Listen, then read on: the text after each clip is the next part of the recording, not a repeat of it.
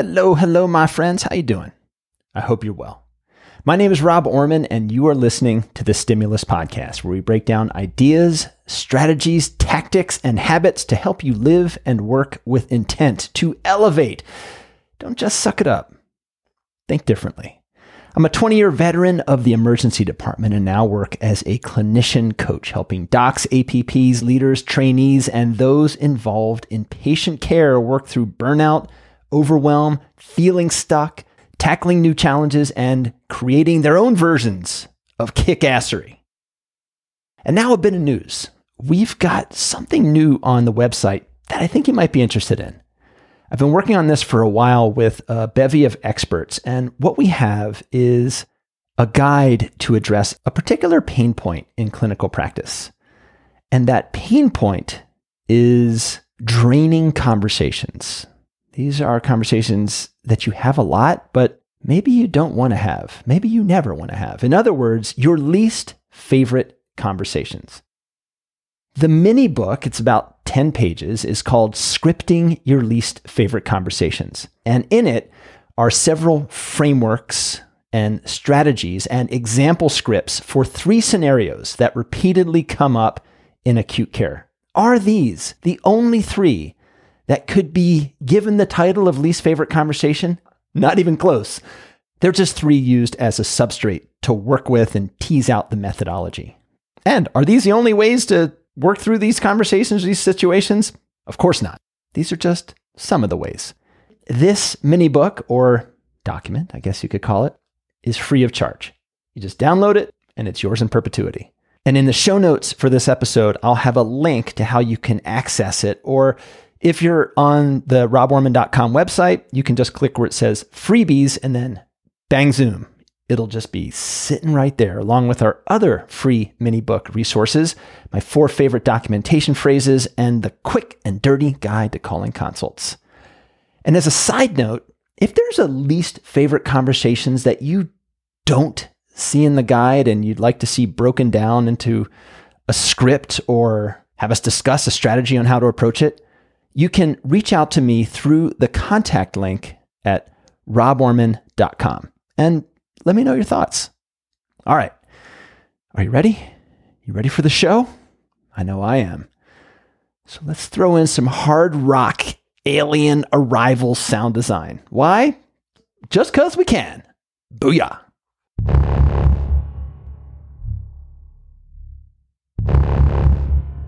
Today, I want to dig into an incredibly potent framework. It's a framework, one of many frameworks for understanding interpersonal dynamics. And it's so simple, but once you become aware of it, can be game-changing. Could be game slightly changing, could be game totally changing. And what I'm talking about is called the drama triangle. As a bit of history, the drama triangle was developed by psychiatrist Stephen Karpman. You probably don't recognize that name, but he's famous for the drama triangle. It was developed in the 1960s, and it's pretty basic at first glance. Compromises 3 roles: the victim, the villain or persecutor, and the hero or the rescuer. Now, because this is called a triangle, let's just imagine a triangle. At each corner of this triangle, there's a role. There's the victim. Maybe let's put that at the apex, the top, the villain, and the hero at the bottom corners. And these roles all interact with each other, and these roles are fluid, and you can switch between different roles, often in a single interaction. Now picture this, you're back in school. Maybe you are in school, but there's a student. Let's call him Sam. Now Sam just failed his assignment. He is just flaming mad. He feels helpless. He feels overwhelmed. That's our victim. The teacher who gave Sam the failing grade, Miss Hudson, becomes the villain in Sam's perspective. Sam sees Miss Hudson as the cause of his problem. But then there's Alice. That's Sam's best friend. Alice, she offers to help Sam redo his assignment. Alice, well, she's the hero. This seems like this simple scenario. And we've all been there. We've all been in all of these roles. Because what's the big deal here? What's the big deal, bruh? Well, we're talking about dramas. We're talking about triangles. And this seemingly simple scenario is ripe with drama. Doesn't seem like, it seems like, this is ridiculous elementary school regular nonsense. But no. Dramas, triangles. So let's understand the goal here with the drama triangle. The drama triangle is not a happy place. It's filled with conflict and power struggles, and how you think about it, it often leaves everyone feeling a bit worse. Now, the goal is to recognize when you're in the triangle and then step out of it. How do you do this? Well, awareness is vital. Awareness that these roles exist. And when you feel the heat rise within you or get that sinking feeling, there's a chance that you have slipped into the triangle's gravity well. And it can be so subtle. And once there's awareness, then you can recalibrate. You can shift. Cartman, who developed the triangle, called this shift the empowerment dynamic. I love that term. Obviously, it's the term of the guy that made this thing up. But to me, it's like, it feels so jargony. And when it comes out of my mouth, it just kind of feels weird. I just think of this as recalibrating. Either way, what this recalibration looks like is as the victim, when you assume the victim role, shifting from blaming to taking responsibility. Now, I'm not talking about being the victim of a crime. That is something totally different. I'm talking about taking the role of victim in a relational sense, in an interpersonal sense. Now, in our example, Sam, as a recalibration, accepts that he failed because he didn't study, not because Miss Hudson gave him a difficult assignment. This shift moves Sam from the victim role to what Cartman called the creator. I guess you got to make these things work for you. So for me, for the sake of this podcast, let's call that the agent, because we're all about the agency, baby. And the antidote to victimhood is agency. Victimhood has some helplessness and hopelessness. The antidote to victimhood is agency. It's acknowledging our power, our influence, our ability to affect change in a situation. And in Sam's case, shifting from Miss Hudson is so unfair. She sucks so badly as a teacher. She's the worst, to how could I have approached this differently and be better the next time? Next, the villain, or Miss Hudson in our case. Maybe she's thinking, that's Sam. He's just not a good student. It's all on him. Sam sees her as the villain, and she might even be in the villain role herself. And the path out of that is switching from blaming Sam to providing constructive criticism, clear guidelines on how to improve. And she moves from being a villain to its opposite, the challenger. And finally, Alice, our hero. The switch there, the recalibration, is switching from taking over Sam's problem to empowering him to solve it himself. Instead of doing the assignment for him, guide him on how to approach it. Alice moves from being a hero to a coach. And it's so easy to fall into the seduction of being the hero. Listening to this podcast, you probably have a lot of hero in you. Someone presents a problem, I'm going to fix it. I will fix you. I will fix all of this in one fell swoop. And at that point, here's the trap. You've taken it on your shoulders, and then you're doing the heavy lifting. You know what that feels like? Now it's on you, and you own the outcome. And the shift from hero to coach can be really subtle. And I think that coach in these interactions is just a half step back from the hero mindset. There's more discernment and neutrality. When you're neutral, you don't own the outcome. And personally, it has taken a lot of work to divest myself from the hero role. I still fall into it all the time. And also, not that I haven't been the villain or the victim many times in my life. And in my career in medicine, I found it so easy to slip into the hero role. For example, a patient would make a decision that I thought was not in their best interest, totally the opposite of their best interest. I would get really frustrated, sometimes upset, sometimes even a little angry. I'm doing all this hard work. I'm telling you the information. This is the answer. And you're making all the wrong decisions. You got to follow this plan. And then what are we doing? We are just feeding the victim apex of the triangle. We're the hero. We're doing the heavy lifting, and we're also taking away their agency, falling into the drama triangle. This is what shared decision-making is all about, true shared decision-making. And it can be hard to step into the mind space of, here's the option, here's what I think is the optimal path. How does that work for you? And as I think I've said on the show before, we are not the author of someone else's story. And by making the shifts, by making the recalibrations, when we have awareness of playing a role in the triangle, we can step out of it. We can phase shift, reframe, recalibrate to a dynamic that's accountable, it's proactive, it's constructive, and creates healthier relationships, better communication, and less, well, drama. Imagine this scenario. You're sitting in the break room at work. Let's make it an emergency department, as that is the workplace I know best. And you're eating this beautifully created graham cracker and peanut butter sandwich. You might even, having a turkey sandwich, you know where that came from. Thinking about that Diet Sierra Mist that you swipe from the patient food only refrigerator and just how refreshingly cool that's about to taste. And okay, let's come out of the reverie. There you are in this placid state. You're chilling, and in comes your colleague, Dr. Sue. And she is upset, disquieted, dismayed, disturbed about something. She says to you, I cannot believe this BS. I got scheduled for 3 more shifts than I want. Nobody gives a crap, and our scheduler is just an incompetent nincompoop. Yes, she did just say nincompoop, because that's just how Sue rolls. And we all feel frustration, getting assigned more work than we want, feeling overwhelmed. It can be such a drag. It is such a drag. But for the sake of the triangle, in this moment, Dr. Sue is smack dab at the apex. Sue is, in this moment, the victim. She's complaining about your scheduler, Dr. Roster, who Sue believes has it out for her, doesn't care, doesn't know what she's doing, and is giving her an unfair share of work. Dr. Roster is the villain in this scenario. And the villain, just to clarify, can come from both perspectives. It can come from the perspective of the person being the villain, and also can come from how the victim frames what is happening. And at this point, you, just well known for your supportive nature. Oh, you are so supportive. You're just like a big walking hug. You step in to console Sue and you say, you know what? Let me talk to Dr. Roster.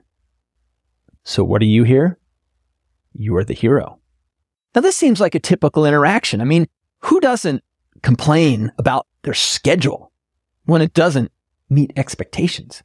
And this scenario is a breeding ground for further misunderstandings and resentment. It is fraught with drama and negative emotions. So what's the ultimate goal once we understand the drama triangle? It's simple. Recognize the roles when we're unconsciously pulled into them, and then transition out, recalibrate into a healthier, more constructive role. How do we do this?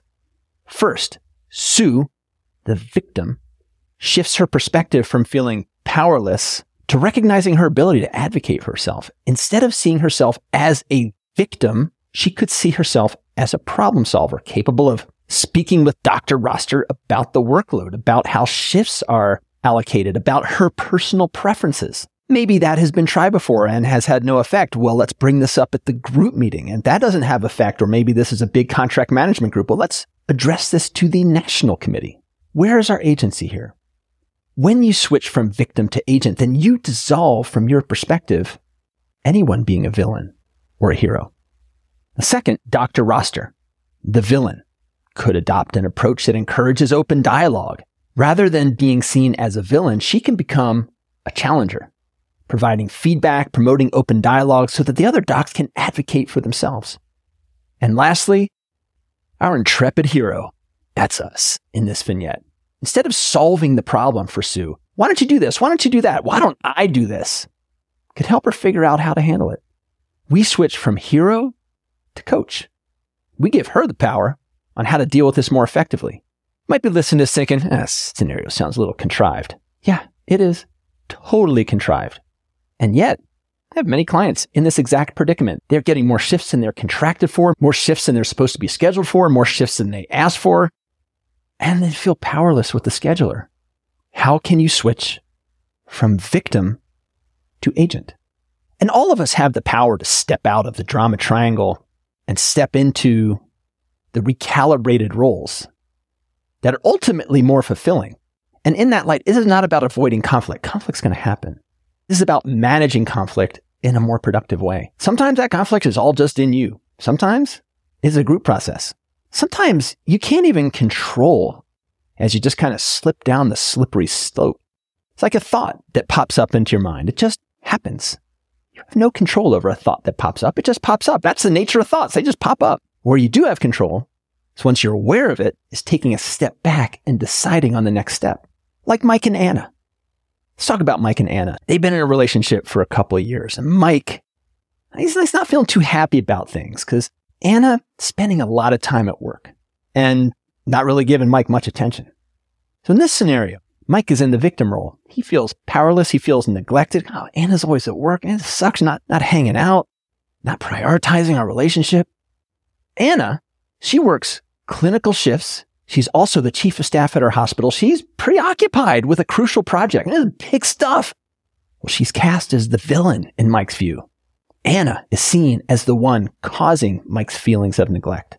Now let's introduce a third character here, Joey B. Joey B is a close friend of Mike's. He's Mike's bro Optimus Prime. Mike shares his feelings about what's going on with Joey B. And Joey B says, oh, Mike, that sucks. And you know who else sucks? Anna. Come on. She's just doing this instead of hanging with you. In this interaction, Joey B is assuming the hero role. In this triangle, Mike is the victim, Anna is the villain, and Joey B is the hero. It's got all the ingredients for drama. And this, it sounds like it's low stakes. Like, what is this, a soap opera? But it is full of negative emotions and potential conflict and misunderstandings. So how do Mike, Anna, and Joey B shift to a healthier dynamic? Let's talk about Mike, from victim to agent. Instead of viewing himself as a victim, Mike can assume the role of an agent. And as an agent, he would recognize his feelings of neglect. Still feeling the way he feels. It's not, I shall not feel this way. I am a rock. Nah, he feels how he feels. And then uses that feeling of neglect as a signal to communicate his needs, his desires more effectively to Anna. What could that look like? It could look like having an open conversation about his feelings and asking for more quality time together. Asking how can they both put boundaries around their personal time, just like they'd put boundaries around work time. And then Anna, shifting from villain, I always think about the Hamburglar, thinking about the villains, but shifting from villain to challenger.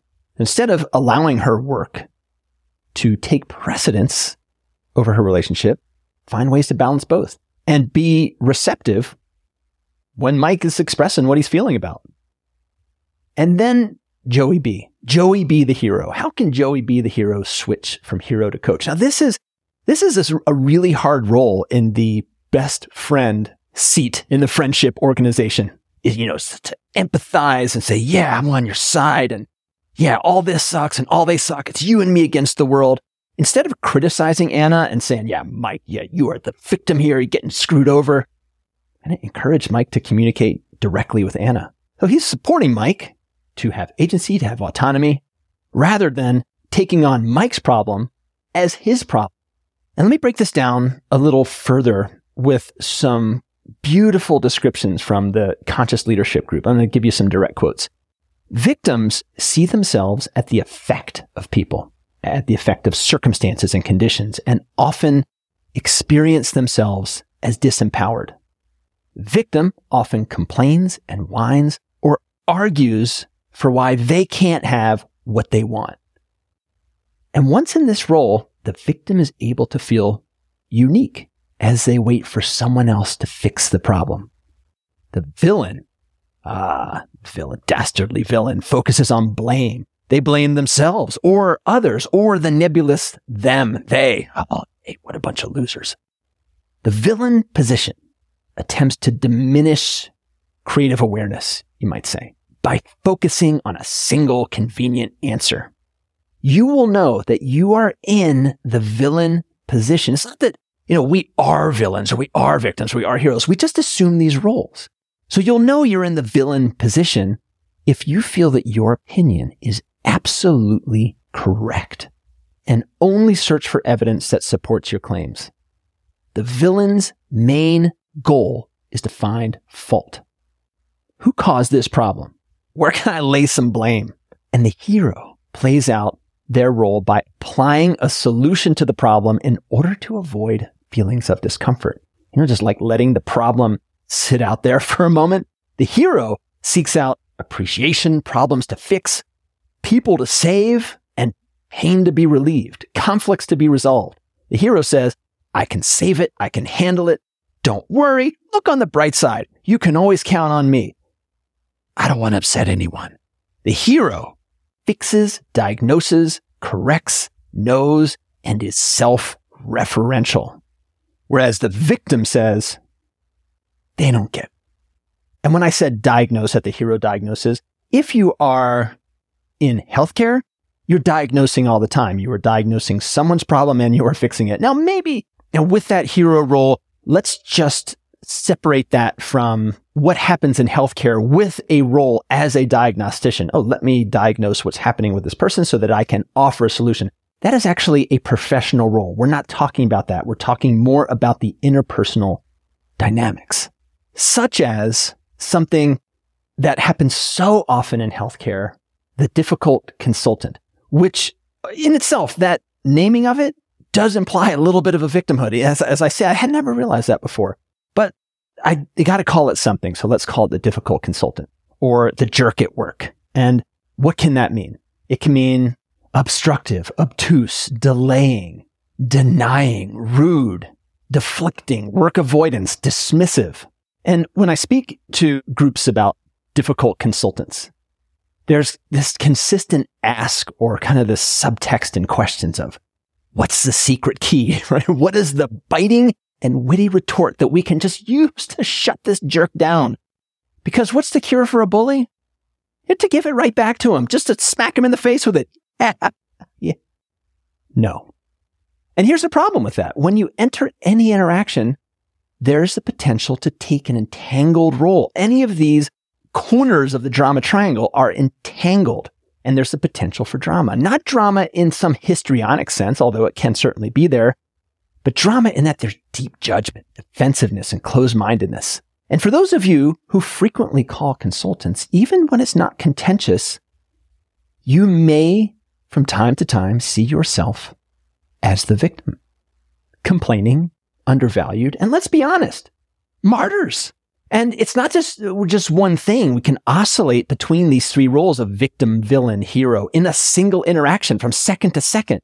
When it comes to a consultant interaction, there can be a reflex to assume that victim mentality before the call even happens. And we hope amongst hopes that the other side is going to be helpful or at least just nice.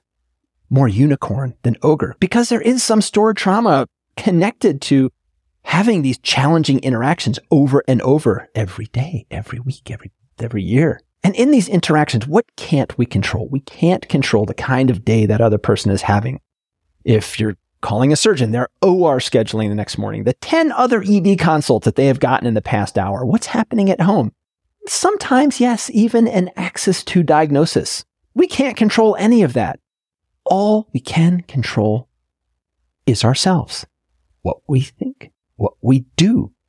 What we can control is our response. You hear victim, them, their villain. And then we can also vacillate between victim and hero. I am the hero. I will save the day for the patient. I am the only one here who's doing the right thing. Now, maybe that's true. Maybe you are the one who's carrying the shield of virtue and valor. But I'll tell you, I have lots of friends who are subspecialists. And when they get calls as the consultant, they often are in the victim role themselves and see you, the caller, as the villain. All right, dear listeners, it's time for a call to action. What do we do with all of this? And we're just touching the surface here, but it's a place to start. So in the coming weeks, your mission, should you choose to accept it, is to observe your interactions, both personal and professional. Can you identify these roles at play? And once you see them, how can you recalibrate? Or in the official terms, what can you do to move towards the empowerment dynamic? From victim to agent, from villain to challenger, from hero to coach. This whole thing is centered around not blaming ourselves, not blaming others, but becoming more aware and cultivating healthier interactions. So there's our challenge. If you're up for it or down for it, just depending on how you like to use the phrasing, make a mental note or take notes or keep a journal and be an active observer of your role in the triangle. And that is it for today. To learn more about one-on-one coaching, to get complete show notes for this or any other episode, sign up for our newsletter, and find the pot of gold at the end of the rainbow. Maybe it's happening. Just head over to our website, roborman.com. Until the next time, my friends, be well and keep on rocking.